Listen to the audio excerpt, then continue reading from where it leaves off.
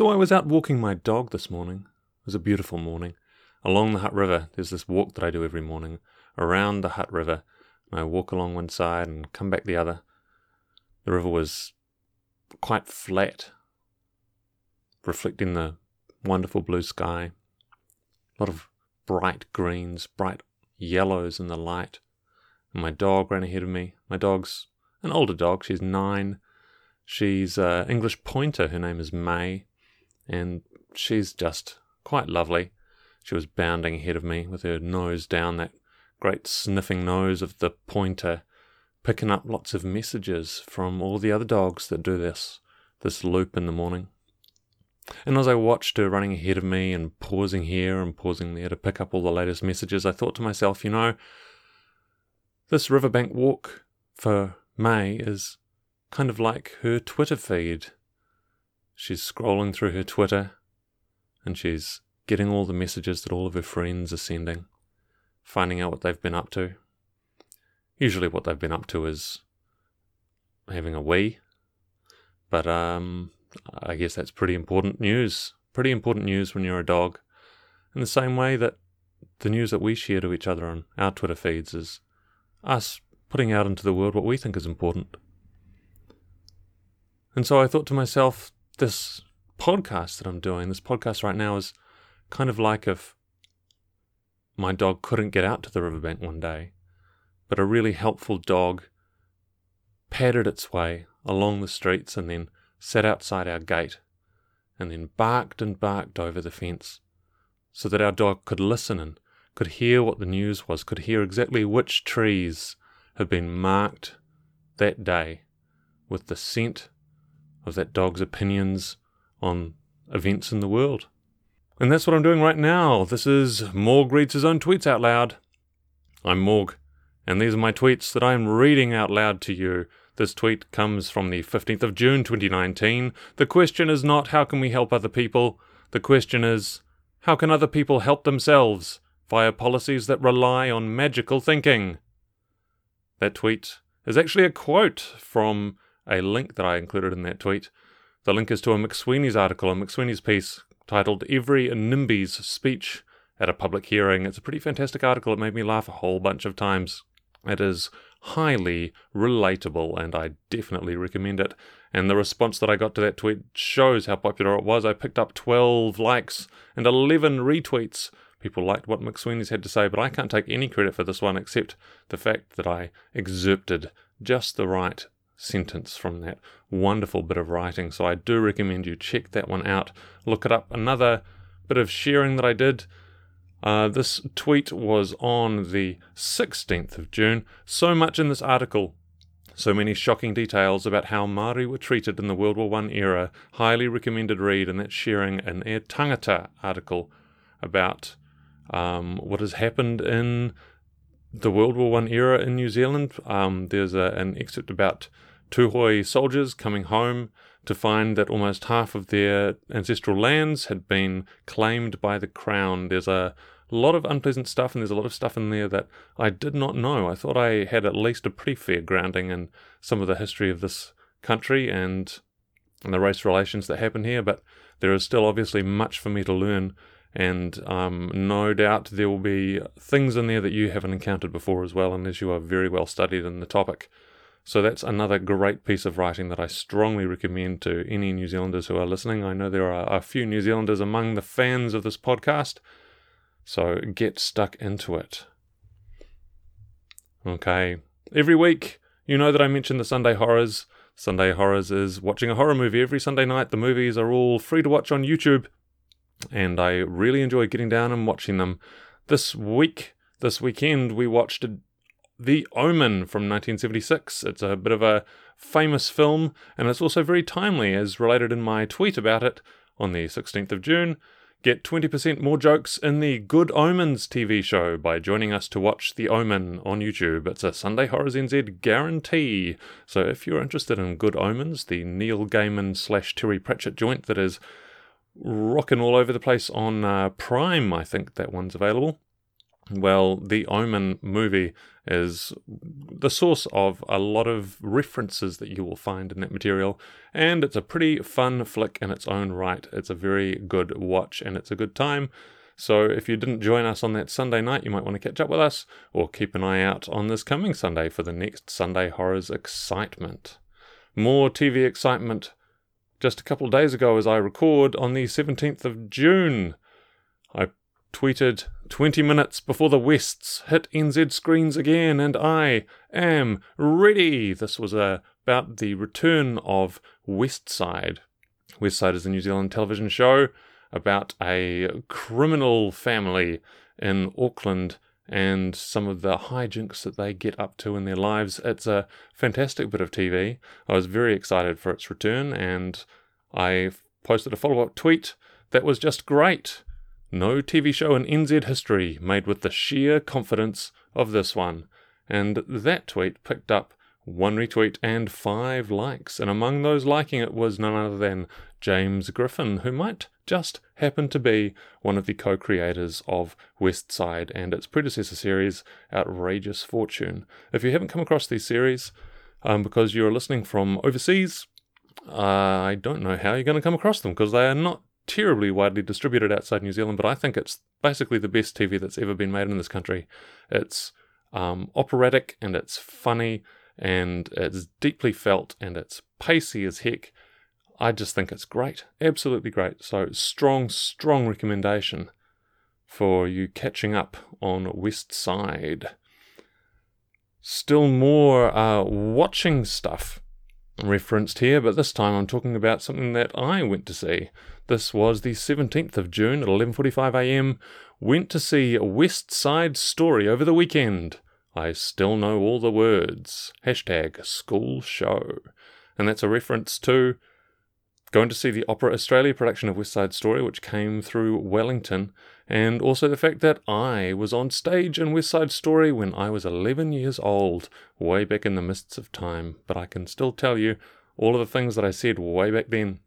So I tweeted a few more things about this. I was delighted to see the Opera Australia production of West Side Story carried on the fine tradition of the sign above docks looking nothing like skywriting, which always gives extra pathos to the moment when Tony asks, "Are you sure this looks like skywriting?" It was a phenomenal show. Great to see that Jerome Robbins' choreography, utterly timeless, and of course, I shed a tear at the end. Also great to see the audience maintain the fine tradition of all West Side Story audiences by breaking into laughter when the gunshot rings out at the climax. They always do. They always do. Also, another tweet, the Jets are clearly 100% the bad guys in West Side Story. If you don't root for the Sharks, you're wrong. Current West Side Story earworm stats.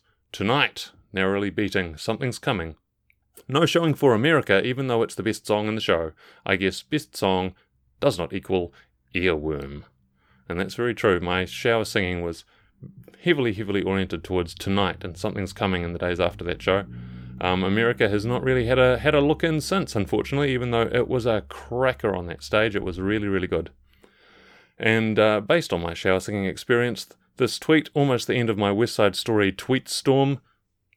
Worst lyric in West Side Story is still, "Come on in, don't be shy, meet a guy, pull up a chair. They can't all be zingers." And that one got no likes. The end of my West Side Story tweet storm was a quick link to the announcement of Steven Spielberg's West Side Story cast, and a return reference to the Jets and Sharks division, saying on the left, baddies, that's the Jets in the picture, and on the right, goodies, and that's the Sharks in the picture. It's pretty obvious to me that the Jets are pretty awful people, and the Sharks are pretty great people, and if you don't acknowledge that, you just need to sit down and watch that show again, because West Side Story is great. Now, we're almost at the end of my tweets, but before we do that, I'm going to read out a tweet that is not mine. This tweet is from David Ritchie. D. Ritchie on Twitter, and he says, a handy reference. Is this an MLM? And I want to highlight this because it has a link to a very, very handy online resource called Is This an MLM.com. MLM, of course, stands for multi-level marketing, and it's a reference to a kind of sales scheme where all of the profits don't accrue to the people doing all the work, but kind of work their way up the chain to those who are making the decisions at the very top. It's effectively a giant pyramid scheme, and it's not very good, but there are a lot of them at work in the world today. So I very, very strongly recommend you familiarize yourself with the MLM situation before you come across in your own life someone who's trying to tap you on the shoulder and bring you into something that might lead to a very unpleasant situation. Families and friendships can be damaged by MLMs. So there's an online resource for you to look up. Is this an MLM.com? Thanks, David Ritchie, for finding that and sharing it to the world. All right. The end of my tweets for the week. The last one I'm going to be reading out. This one was on the 18th of June at 8:43 p.m. We all love Keanu Reeves, but at the end of Speed 1994, he should have hugged Sandra Bullock, not kissed her. I will not be moved on this. And I followed up, in previous tweet, I should have said pashed instead of kissed. Point remains. So my Keanu Reeves tweet got 3 likes, but my clarification about pashed instead of kissed came away with 5 likes. So I'm not quite sure what this says about the world. I guess people like the word pashed a lot more than they like Keanu Reeves, or care about Keanu Reeves and his pashing versus hugging decisions. Anyway, my position about the end of Speed having an inappropriate kiss when it should really be a hug is something that I have held very strongly for a very long time. I remember arguing about it passionately on the online bulletin boards when I was at university. Some people who were on those boards with me and are listening to this podcast, I know you're out there amongst my multitudinous fandom, might remember me making this case about the hug movie that Speed should have been. And even though we all love Keanu, I think we need to hang on to that. We need to hang on to that. Now, I know I just said that was the last tweet that I was going to share, but I actually was completely wrong because there are a couple more tweets that I made that I'm also going to share. So let's go really quickly. This is a bit of an unpleasant one, but it's actually great news. Great news. Roseanne Liang's big break, Shadow in the Cloud. The producers renegotiated with Landis to have him removed as a producer and to allow for extensive rewrites by Roseanne Liang. He has not been on set and will not be involved in the film in any way, which is great. That's all about Max Landis, who has finally been subjected to on-the-record accusations of inappropriate behaviour. It's been a bit of an open secret, the kind of open secret that I, someone way down in Wellington, New Zealand, on the other side of the world, know very well what is said about him and the awful things that he has done. So I was very, very sad when it turned out that New Zealand wunderkind, Roseanne Liang, has got her big international break working on a movie that Max Landis was the writer and originator of. So it's really nice to see that she has a chance of being able to get this big movie rolling without the Max Landis shadow coming over it too much. Cross fingers that all works out for her, because she is an incredible talent. If you haven't come across her amazing web series, Flat 3, definitely look that one up. And her whole filmography is just wonderful. There's short films, there's a feature. It's great stuff. Finally, genuinely finally, 21 hours ago, as I record, on the 19th of June, this definitely real email was sent to me by Attractive Woman, and then there's a little screenshot of a Gmail receipt where I received an email from someone, a sender known only as Attractive Woman. And Attractive Woman asked, "How are you doing?" So there you go. And then I followed that up with a second thought. To be fair, Attractive Woman would be a badass superhero name. I really think that is indeed the case. So I think it's time to figure out the last thing that we do, of course, every week on the show, which is to decide what the tweet of the week is going to be. I think the tweet of the week has to be my accusation at West Side Story, the worst lyric in West Side Story, still being, come on in, don't be shy, meet a guy, pull up a chair, because that has bugged me since I was 11 years old, and it still bugs me now. So that's tweet of the week. Oh, I didn't do the music. Okay, hang on, I'll do the music. Tweet of the week. Worst lyric one. That's the one. Okay, so that's the end of my tweets for this week. Another week of exciting tweets read out loud for your edification and amusement. My name is Morgan Davey. You can find me on Twitter at Mr_org, and I am looking forward to hearing from you all about what you're enjoying about the podcast and why you're still listening. I still don't understand it. I just don't understand why you're here, but I'm here too, and we're all in this together. A big, loving, happy family. We're the Jets. We're the Sharks. We're at the end of the show when we've kind of shook hands and there's dead bodies everywhere, but I think we've all learned an important lesson today. I certainly have. Have a great week.